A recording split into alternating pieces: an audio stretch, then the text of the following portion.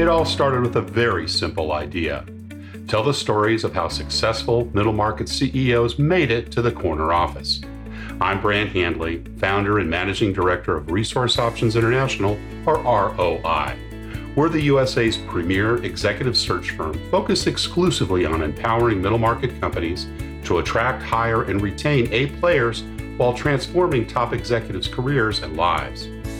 ROI's Into the Corner office is dedicated to discovering how middle market CEOs advance their career, and we're making these remarkable and sometimes quite unbelievable stories available to you for the very first time. Listen and learn about the challenges they've overcome, the interesting people they've met along the way, and the lessons learned that steered these executives' unique journey into a middle market corner office of their own. I know you enjoy these CEO stories as much as I've enjoyed recording them, so thank you for listening today. And if you like what you've heard, rate us on iTunes or wherever you get your podcasts. I'm looking forward to you joining me on the next great middle market CEO adventure into the corner office.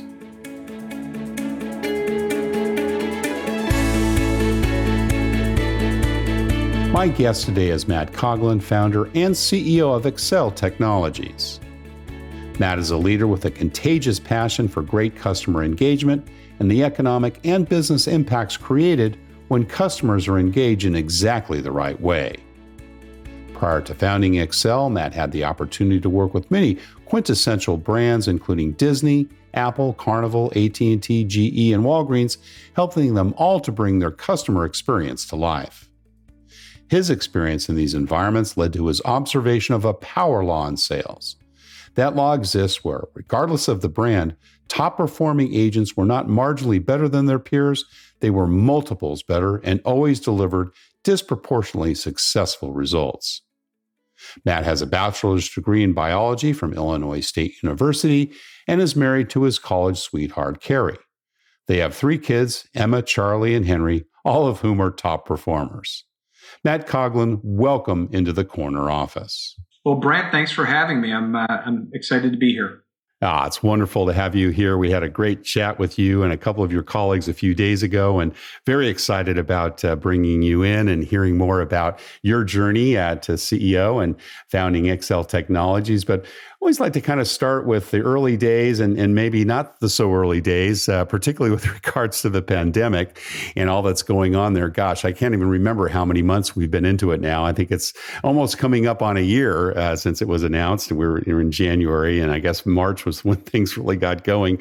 How are you doing? How's your family and how's your company been faring through this very interesting time? Well, Brant, it's funny that you say that. I was talking with a colleague earlier today, and I said, it's almost like dog years for each survive the pandemic, and the amount of learning and just rethinking things. It's like 7 years or 7 months of normal business time. But we're doing well. I mean, I think, given the circumstances, one of the things that I think is exciting is that for an entrepreneurial business, we have already been thinking about how to do things differently. And the pandemic just represented an additional chapter of that. Right. Well, that's terrific. And overall, business up, down, about even over the year? No, actually, we had a really good year in 2020. We grew the business by closing in on 100%, and I think we're even better positioned in 2021. And to be honest with you, Brent, it's a bit of a function of the fact that much of the technology that we're bringing to the marketplace helps facilitate and support virtual workforces. Fantastic. Has been one of the things that has been a requirement in the pandemic. So business in general has actually been pretty good. But obviously we know that it's represented other challenges the pandemic has. But in general, I feel pretty bullish about where we're at. Absolutely. Well, that's so good to hear. Well, let's start with you and tell me a little bit about the early days, where you grew up and what your early family life was like. Yeah, certainly. Grew up on the south side of Chicago, and was the youngest of 7 kids. Oh my goodness! So I learned very early in life, Brant, how to take direction. I love it. Right, and I grew up in a great environment. My father was an entrepreneur himself, and I've had some really successful siblings who have provided great mentorship over the years. But, really fortunate to have all of my siblings, still within a relatively short stone's throw from where I live today. So nice. Very good. Lots of nieces and nephews and any grandchildren coming along as well? No, well, I can tell you as it would be, just in the fact that you have 6 siblings, you're bound to have lots of nieces and nephews. I'm in a spot right now where I think, with 3 kids of my own, I have a 21-year-old who's actually back at college. I have an 18-year-old who just was, in his first semester at the University of Michigan and had to return home as a function of the pandemic. And then I have a sophomore in high school. And I said, as the family goes, I'm one of the people with less kids. So we have I have a sister who's got 6. So you could imagine there's lots of kids in the family. Yeah. Oh, that's terrific. And you mentioned Dad was an entrepreneur. What kind of business did he run and found? Yeah. Interestingly enough, if you go back and a lot of the young people probably don't remember this, but prior to some of the changes in pasteurization, you used to get your milk delivered directly to your home. And, we had a family business that was a milk distributorship here in Chicago. And, I'll give you a visual that I think will help bring it home for you. Imagine the milk truck driving up to your street and 7 very small delivery people running out and delivering the milk back up to the doorsteps of people. Oh my gosh. Right. So we had a really great, I think a great example because just even seeing my father build kind of a business that was doing well, but also see the disruption that occurred when things were innovated in that industry, it really gave you a sense of how important it is to be, kind of thinking about what's next and what could it look like in the future. So that business was one where, as I look back at it, those were very simple times. Yeah, no, I can imagine. And Mom had a full-time job with 7 kids. Absolutely. I will tell you, in addition to the 7 kids, she also worked at a hospital. And you're kidding. Oh my goodness. I think what was great growing up is that I learned teamwork pretty early, which was the notion that everybody had to be kind of kicking in and contributing in order to make everything work. Yeah. So yeah, full-time gig. I look back at it with 3 kids. I go, how did it work? How did that work? Yeah. Amazing. Amazing. And school, was that important to you? Were you a good student growing up? It was. I will tell you, I was not a standout student. However, I balanced school with some jobs and some different things that were helping kind of make options available for me. I think for me, the school that I went to, which was really influential, I went to a high school here on the south side of Chicago, St. Lawrence High School, where I learned pretty early the importance of leadership and integrity and some of the things where it might not be specifically part of a curriculum or outlined in a book, but certainly I found it to be pretty influential in my career. So I do think education's been very important to me. When I went to college, I went for biology and chemistry, which clearly, as we get through the course of today's conversation, you'll find out I'm doing nothing with that. But you learned how to study. Those aren't easy subjects to grasp. That's right. Well, yeah. I will tell you, I mean, coming out of that experience of going to school for biology and chemistry, what I did really grasp onto was the notion of kind of scientific theory and the ability to generate a hypothesis and be focused on how to run A/B tests and things like that, which, if I look back now in hindsight, I think those have been, very influential in my experiences. So I guess everything happens for a reason, right? That's right. Any activities during secondary school, music, sports, et cetera? What other types of things were you involved with? Absolutely. I wrestled and played football. And then, when I got into college, I had started to play rugby and really enjoyed that and had a great time playing that and met some really great friends that I've had throughout life. as part of that experience. But always have had some interest in some competitive athletics that have, kind of helped keep, drive down the stress and give you a way to get out and stay active. So certainly. Well, we mentioned that you were CEO and founder of your current role, XL Technologies. We'll get into that in a few minutes. But what about earlier on? Did entrepreneurialism, come easy to you? Were there things that you did? The ubiquitous paper route, selling stuff at Christmas time. Tell us about growing up and being an entrepreneur, particularly with a father who also was an entrepreneur. Absolutely. When I look back at it, I think, there was certainly always an itch. Very early. Interestingly enough, I not only had paper routes, but if I think back about some of the experiences, one that stands out is when you're a kid playing Little League here in the Midwest, what is a normal ritual is you will be handed either candy or something that you have to go sell as a fundraising effort for a league. And I remember one story, Brent, where my neighbor, who is a lifelong friend, his father would take us to practice and pick us up as a carpool. And on the day that we got handed the candy, I just looked around and I thought, okay, I've done this one other time. And the experience when I did that is many of the people would say, I already bought it from another child. And so the day we got handed the candy, we literally, I talked to my friend and we literally turned to his father and said, we're going to walk home. And by the time we got home, we had sold all of the candy.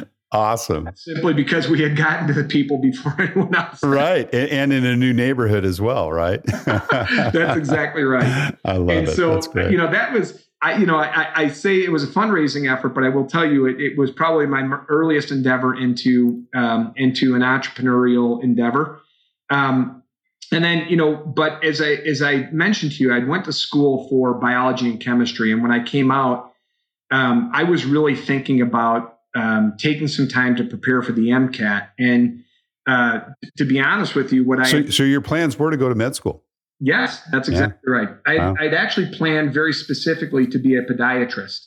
And so, I took that summer off, and a family friend had actually had an opportunity that was open. And I really just thought that this would be kind of a summer gig, but I started to sell software at this other entrepreneurial business. And I think it just was one of those scenarios where the light bulb went off, and I just started to develop a passion for the notion of helping people improve their outcomes, helping people improve their ability to grow or improve their business. And so, I always say, even as I was thinking about a family friend of ours who was concerned about not knowing exactly what he wanted to do going into college, I said, the first thing that you have to do is just build the discipline and rigor about completing things, right? Through something. But make no mistake, it's been my experience that as you start to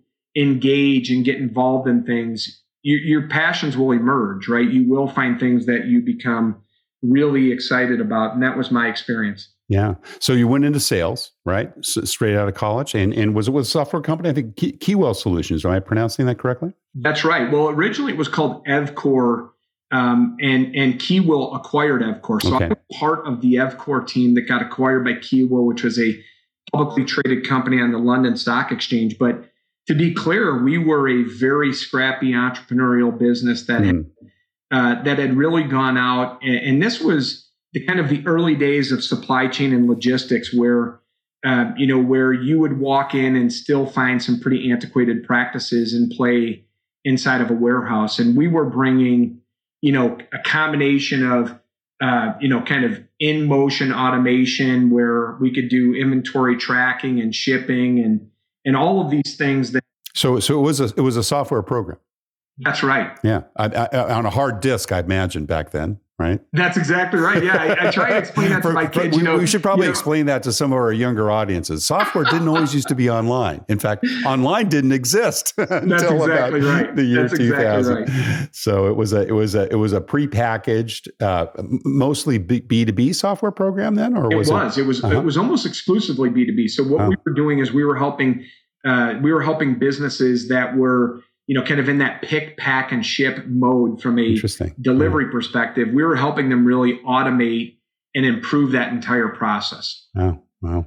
And did you get into sales management there, or pretty much carry a bag during your time there? I know you left as a vice president, if I'm not mistaken. I did. Yeah. I mean, I will tell you, that was probably the first spot where I started to identify what later in life would become the reason why I started this business. But I started to really just dig in and understand the space very well. And so from a sales perspective, I was an outlier. I was generating, even as a 22-year-old kid, I was generating an awful lot of sales. And that led to, opportunities of increasing responsibility and being able to work with other people and take on emerging parts of the business. And so, to me, as I looked at it, that was the first time, Brant, where I really became very familiar with the notion that there is a significant difference between top performers and the rest of the workforce. So, that was something that I think I just kind of carried forward with me, and it helped inform the business that I'm in now. Yeah. So how long were you working at that job before you first started managing people? I was there probably, I want to say something like in between months 24 and 36. Wow, pretty early on. Years 2 and 3, having responsibility for working with people and helping them improve their outcomes and generate more success. Now, if you think back to where I'm talking about, that was an emerging space. Software. Yeah, it was the mid 90s, right? This was very early on. Yeah. So the one thing I didn't have to do was break through what might have been a more mature, kind of more, what I'll call settled environment. Right. This was an environment where the people that were able to grasp and understand the value proposition, the use cases, we're in a really great position. Yeah. Were you manage people about your same age, younger, older, combination of both? Yeah, a combination of both. There were instances where some of the people were twice my age, and wow. That represented an opportunity for me to grow in terms of understanding how to really gain influence with people as much as manage them, right? And I always think about so much of management is really just your ability to gain influence and get people aligned. And that was kind of the earliest opportunity for me to do that. Did you have some good mentors and bosses during that period of time that, kind of helped you lead the way in terms of learning how to manage, particularly salespeople, which is, a unique experience, right? Not always the easiest job in the world. Well, I did. Interestingly enough, many of my mentors early on were not necessarily in the business. I had an older sister who, if you just think of that, of the two bookends, I was the youngest, she was the oldest. And at the time, she was at what was then called Anderson Consulting. And, oh, sure. Mm-hmm. Yeah, really rising through the ranks. She subsequently went on to be one of the chief execs of one of the business units at Accenture and the chief strategy officer. But she and I would just, kind of routinely talk, as you might think, on Saturdays about, what are the things that I might think about or do differently, how I might approach things, and that was really influential. How cool is that? What's the age gap between the two of you? 12 years. Wow. Yeah. So another generation almost. Huh? That's right. Yeah. Yep. Yeah. Terrific. And in those early days, you obviously advanced through the levels. What kind of made you decide to move on? You were there 7, almost 8 years, I guess, during that period of time, and went on to other sales jobs. Was it the opportunity? Was it wanting to expand your horizons? What kind of motivated you around your next step? Yeah, I think for me at that point in time, it was just really around seeing the market dynamics changing and seeing opportunities in aligned verticals, but not necessarily the exact one I was in. And so I just saw that there were other emerging areas where my skill set, if you would, or my domain would be applicable, but that space would be one that I could be successful in. Yeah, and you've pretty much been in software your entire career, right? Or did you take any, rabbit trails that might have led you away and led you back to where you are today? No, I would tell you I spent the majority of my career in software, except for prior to Excel. I worked with a private equity firm where I was the number 2 in one of the operating companies, and that business was more of what I would call a tech-enabled services business.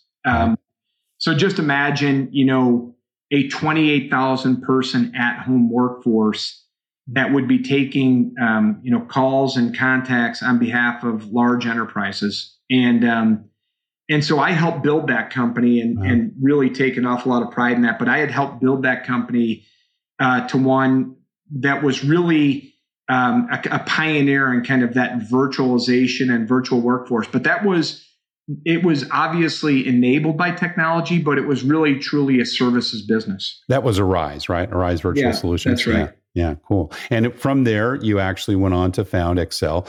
Tell us a little bit about that, how you kind of came to the, realization that, you had been working for folks for, about 15 years or so, almost a little bit shy of that, and then decided to go off on your own. What were some of the motivations behind your willingness to take the risk and obviously the success that you found from that?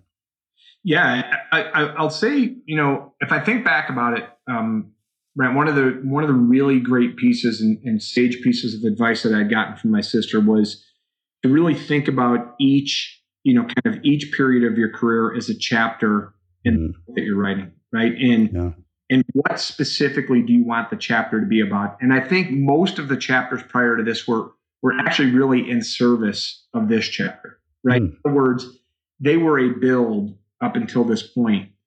In hindsight, when I look back at it, I would tell you that, the business that I have here at Excel is as much evolutionary as it is revolutionary. And the fact that some of the kernels, some of the key seminal observations came directly out of my experiences, in previous business. Right. I'll give you one example. If you think about this business, I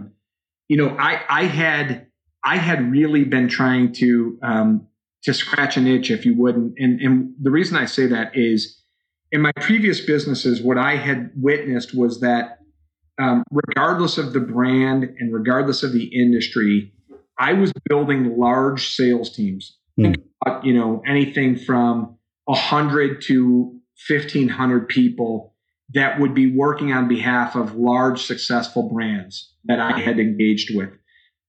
In the course of doing that, I had basically witnessed that inside of those sales teams, there was a power law in performance. And what I mean by that is top performing salespeople were almost always a multiple better than their peer group. So, think about the top 5 or 10, 20% of your workforce generating 80% of the results. Right. And, when I was dealing with a 28,000 person team, you could imagine I became pretty maniacally focused on the notion of figuring out what those people were doing that allowed them to have such disproportionate contribution.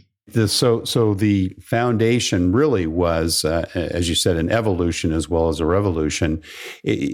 Tell us a little bit about Excel, who you sell to, who is kind of the target folks, the target customer that you interact with, and, a little bit about how the company evolved. Yeah, absolutely. So, if you just take that brief background that I gave you around, trying to understand what top performers are doing in Amplify, that was the evolutionary piece. I think the revolutionary piece in that context, Brent, was that, machine learning and artificial intelligence were really starting to emerge. And at the time, my sister was a trustee at the University of Chicago and still is, but there was Is this the same sister that had been the mentor to you? Yes, that's right. Okay, yeah. And so she was kind of heavily engaged, and I started to talk with my partner and co-founder Mark Storr. But Mark was one of these disproportionate contributors, and instead of sales, it was in the area of kind of technology and data science. And, Mark and I started to talk about this notion of building a machine learning platform for dialogue that could essentially learn what your very best people do and then make that available to everybody else so that they can produce better outcomes and better results. And so that kind of initial kernel or that evolutionary piece was just the understanding that there exists a challenge in business around how to replicate and deliver great experiences across a very large workforce. I think the revolutionary piece was the fact that the technology was emerging that would allow us to cure that scenario and really amplify business outcomes by learning what the best people are doing and making it available to everybody else. So does your product or service go in and then analyze an existing company sales operation and come up with recommendations based on that? Or do you have an outside modeling AI or machine learning that's bringing that into an organization to influence change? No, I think from our perspective, what we built is a SaaS platform that when I think about it, first and foremost, what it does is it listens to the enterprise. And really what it's learning what are the actions, the tactics, the strategies, even the tacit knowledge that top performers are using that allows them to be so successful. And I want to give you just one example, Brant, that will help bring it to life. But let's say as an example, I were trying to sell you 2 mobile phones. And that the important criteria on your decision to purchase was really wrapped around the camera on the mobile phones. You might ask me, hey, what's the difference between the camera on phone A versus phone B? And a factually accurate answer would be to say, hey, that one there is 24 megapixels, and this one here is 66 megapixels. And you might be no more confident or comfortable about that purchase with that information than you were prior to it. But what the very best salesperson might have said was the difference between that one is 24 megapixels and this one is 66 megapixels, which is the difference between seeing your daughter's silhouette on the soccer field or being able to see her face up close in a picture.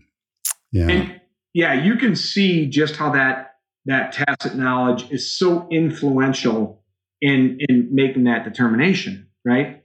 Right. So I had a chance to kind of really be in an interesting spot where I was seeing all of that firsthand and knowing just how important and to be honest, how causal it was to the outcome. Yeah. Right. So the first thing the machine does is it listens to learn what those are, organizes that information so that we know where, when, and how each bit of information can be used. And then what my partner Mark and I patented is what we call the cobot. But just imagine the cobot being, and I'm sure, Brant, you've had at some point in your life a really great coach that was very influential. And at least most people that I talk to have always had one of those great coaches that have been influential in their life. That's what the cobot is doing in the context of work, which is corrective behavior, right? Yeah, it's sitting there and it's helping provide the guardrails and give them direction on how to perform really well real time. So, I think, when I look at what's led to the success with the Fortune 50 and further on, I think it's that notion that at the core of our solution is a real business challenge. And we weren't just a hammer looking for a nail with AI. We really started with what is the business challenge that exists that almost any C-suite executive, when you sat down and talked to them about it, would say, you know what? I could tell you who my best salespeople were. And yes, I've spent many nights trying to think about how I could get everyone to act or behave or perform just like that person. And so for me, I think what was important was just starting with a really important business problem and then having the right tools to address that problem. Yeah, awesome. How many employees today? Yeah, we're approaching 150 employees. Wow. So the company's growing pretty quickly here, and robust. It's exciting because I feel like my baby's no longer crawling; it's up, running, walking. Well into infancy, if not beyond. That's right. Full sentences. It's doing it all. And are you selling exclusively to the Fortune 50? Do you sell to the middle market as well? Startups? Where does the technology best apply? We are. I mean, it runs the whole gamut. So we are. We have two of the top, the two largest healthcare systems in the country. We have healthcare providers in the country. We have two of the largest telcos in the world. We have a variety of different clients. But I will tell you what I'm seeing is, especially in this context where, we're seeing this notion of the pandemic creating a disruption where companies can't have that, what I would call that normal physical interaction in the store or in the office with their customer. Right. And so they're trying to find ways to bridge that gap where they can still avail that level of expertise, that level of engagement and intimacy with the customer, but do it in different ways. And so the way that our technology is working today is retailers are using it to create a way to avail experts on their website. Large healthcare payers are using it as a way to help a person making a Medicare Advantage determination make sure that we resolve and answer any of their questions. And so it's really at that tip of the sword where there's this level of personalization and intimacy and understanding that consumer so that they feel confident and comfortable making the purchase, even though they might not be able to physically go into a store or physically go into an office. Yeah, terrific. Well, let's shift a little bit to leadership. And, you obviously worked in a couple of great companies. You learned the trade. You learned how to manage people. And then, kind of starting all over again with a co-founder, it sounds like, Mark, and others that you brought in to grow that organization, over 125 folks now. How would you say your leadership styles evolved over time? I would tell you it continues to evolve every day. To be honest. I feel like, I love the notion of learning, and I'll give you a great example. I added Sean Mobley to my executive team, and just by way of background, Sean was formerly the chief growth officer at United Healthcare, and I find myself on a daily basis going, "Wow, that's a really brilliant approach or a different way of doing things that I might not have thought of, but is really valuable." And so for me, I kind of view this, Brant, in the context of what I'm going to call lifelong learning. I enjoy the idea of picking up additional tips and tricks, and I almost feel that I never want to be at that stage in my career where I feel like I know the answers. That seems very uninspiring to me. It seems very close-ended, and it seems like somewhere I don't want to be. I love the notion of kind of approaching it like, what's the additional thing I can put in my, in my kit bag that's going to let me be even more successful in the future? And so when you describe, when you ask that question about my, my leadership style, I think certainly at the core of it is a desire to build a results-oriented culture where we're pretty passionate about the work that we do.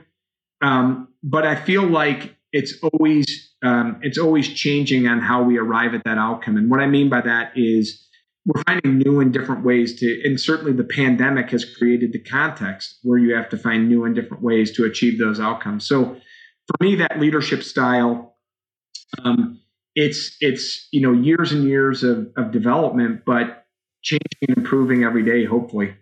Well, it kind of started with getting outside that car and selling the candy in that neighborhood ahead of everyone else, didn't it? When you say it that way, I think you're spot on, right? It is very disruptive, Matt. I go back to those overpriced candy bars where the whole thing started. Yeah, awesome. Let's talk a little bit about company culture. As the CEO and founder, you are the company culture. You set the stage for that. And tell us a couple of things. Number one, what's kind of unique or different about Excel Technologies from a company standpoint? And what do you do to kind of keep the culture fresh? And, how do you kind of impact that with your organization as it grows? Yeah, I mean, listen, I think the first thing that I do is that that I help each person who joins our organization understand that we are all right now trying to write the best chapter of our career. So just think about that, how powerful that notion is, Brant, when you take a step back. Imagine that every person is is kind of taking inventory of where they're at, and they're trying to write the best chapter of their career at the same time. Right. And I think that's a powerful one. But yeah, if I even go a little bit further on that, then what we really arrive at is the notion that, culture is not something that we somehow deliver to you as a member of the team. Culture is a living, breathing thing that you are an active participant in helping to create. And it's so true. It's always been my experience that people support those things which they help to create, right? So I think for me, the one thing about the culture is this notion of empowerment for people to be helping define that. And I'll give you just one example. We had a group of really talented young female executives on our team, or female team members come and say, hey, we want to organize around a couple of priorities for the team, and we want to have these types of meetings. And, to me, just the initiative and the feeling of empowerment to go do those things are critically important for the business. And I'm in almost every instance very supportive of that, because that's just one example of helping to create it. Yeah, awesome. Well, you're growing in size and obviously growing in people. Well, Matt, what do you personally look for when you're making bets on the people you invest in and hire? Yeah, I mean, so there's a few things, that I think are critically important. The first is that you find people that have a desire, and I say that because it's important that you have to have that person at that point in their career where they are trying to, they're at that point where they have the aptitude, the acumen, but the desire to go out and write the best chapter of their career. Yeah. And so this, we talk about this all the time, Brant. I know it may seem corny to someone outside of the company, or it may seem cliche, but when I think about that, I'm looking for people who have great, skill set, domain experience, but most importantly, they have this burning sense of urgency to be doing the best work of their career right now. Yeah. And a passion, isn't it? Yeah, that passion. And, you say, okay, well, how do you understand that? I think for me, it's really about having frank and honest conversations with people as part of that hiring process, where you really do drill down into, this notion of Brant, I'm a bit of a realist. I mean, when I think about it, there are probably points in people's lives where there are competing efforts. You could be, as an example, taking care of a parent or something. And I understand that has to be a priority for you, and I'm aligned. I think it's important that people find the right fit for them, given where they're at in their life and what's going on with them, that they find that place where the fit is really strong. And so that's where I always try and spend more time making sure up front that the fit is there, because I think that avoids an awful lot more work on the back end, trying to correct for issues with fit. Are there specific questions that you use in the interview process where you can get at that, Matt?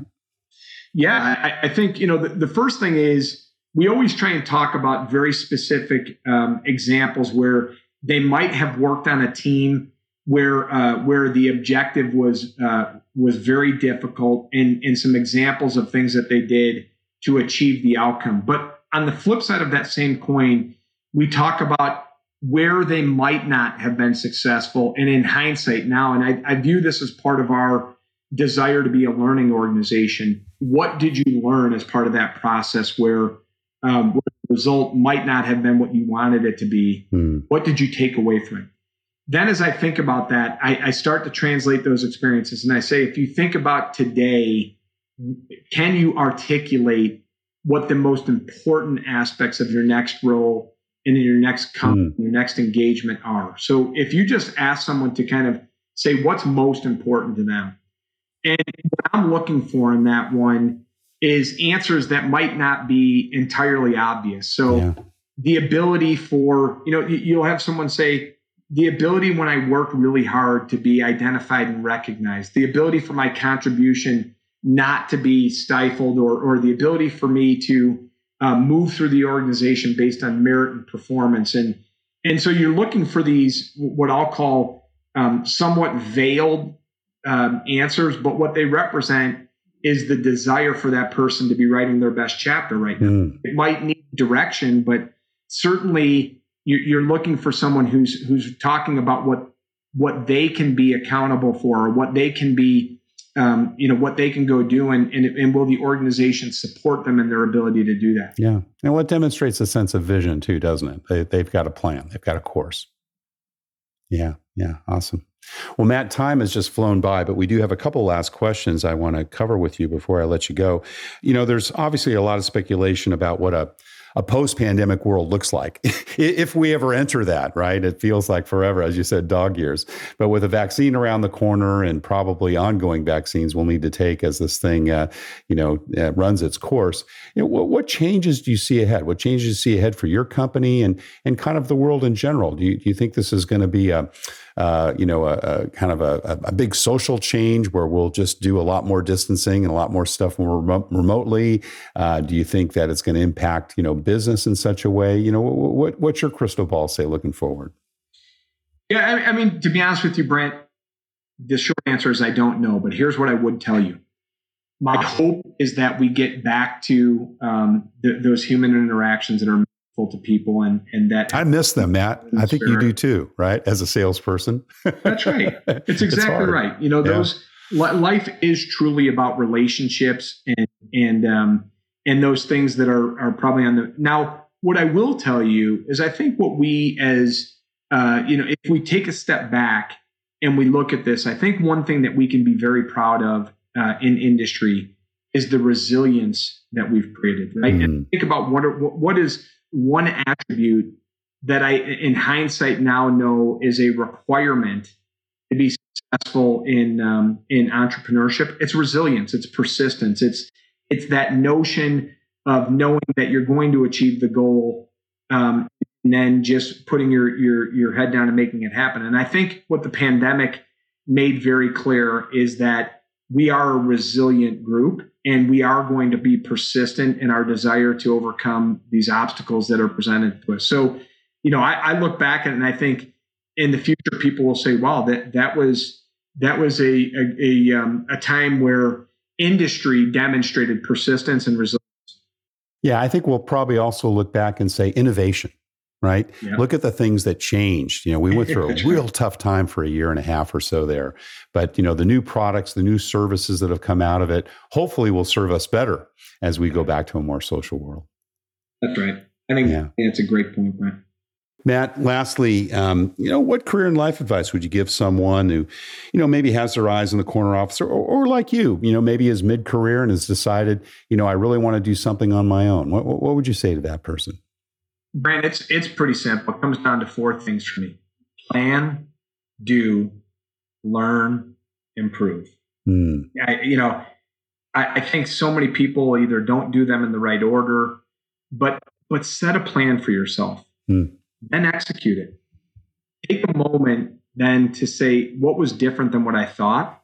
Yeah. So learn, and this goes back to what I was talking about. Just take a moment and say, okay, what I originally had thought was X is now Y, and inform the next plan. And I think that flywheel, if you get that going in your life, just plan, do, learn, improve. It's been my experience that it can be pretty compelling what comes out of that cycle if you get it going pretty quick. Excellent counsel. Matt Coughlin, CEO and founder of Excel Technologies, thank you so much for sharing your journey into the corner office. Brant, glad to be here. Thank you for having me. And again, stay safe and thanks again for having me. Thank you for listening to Into the Corner Office with Brant Hanley. We hope you enjoyed hearing our guest CEO story as much as we did.